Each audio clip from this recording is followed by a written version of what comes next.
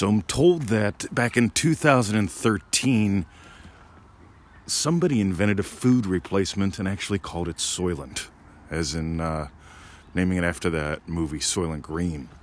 And the whole idea is instead of eating food, you can drink a couple shakes and then you don't have this burden of having to eat food. And society won't be burdened by food.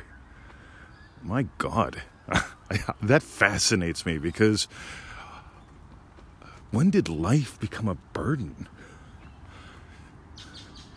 Maybe it's my heritage, but for me, food is a celebration.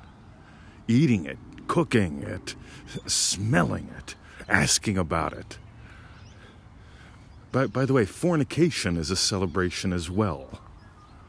God, you ever notice how many people make sex hard work? Or love? Or money? What if you didn't have to imagine any of this as work? What if it could be play? By the way, notice I keep suggesting play with the tools. Don't work at getting your dreams, but play with the tools. Discover who you are by playing with the tools. Discover what's possible.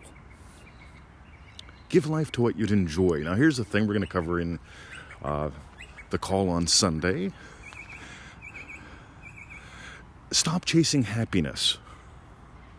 Chasing happiness is a never-ending war. On the other hand, imagining up something to enjoy. You see, my Feel It Real sessions are fun because I enjoy the experience of my wish fulfilled. You get it? I enjoy that imaginal experience. It's not work to make it happen. Chasing happiness is not the same as really feeling it real and imagining in an enjoyable way. So let's stop there. Join us on the live call Sunday. Visit us at freeneville.com. And thank you for your inspirations on these. See ya.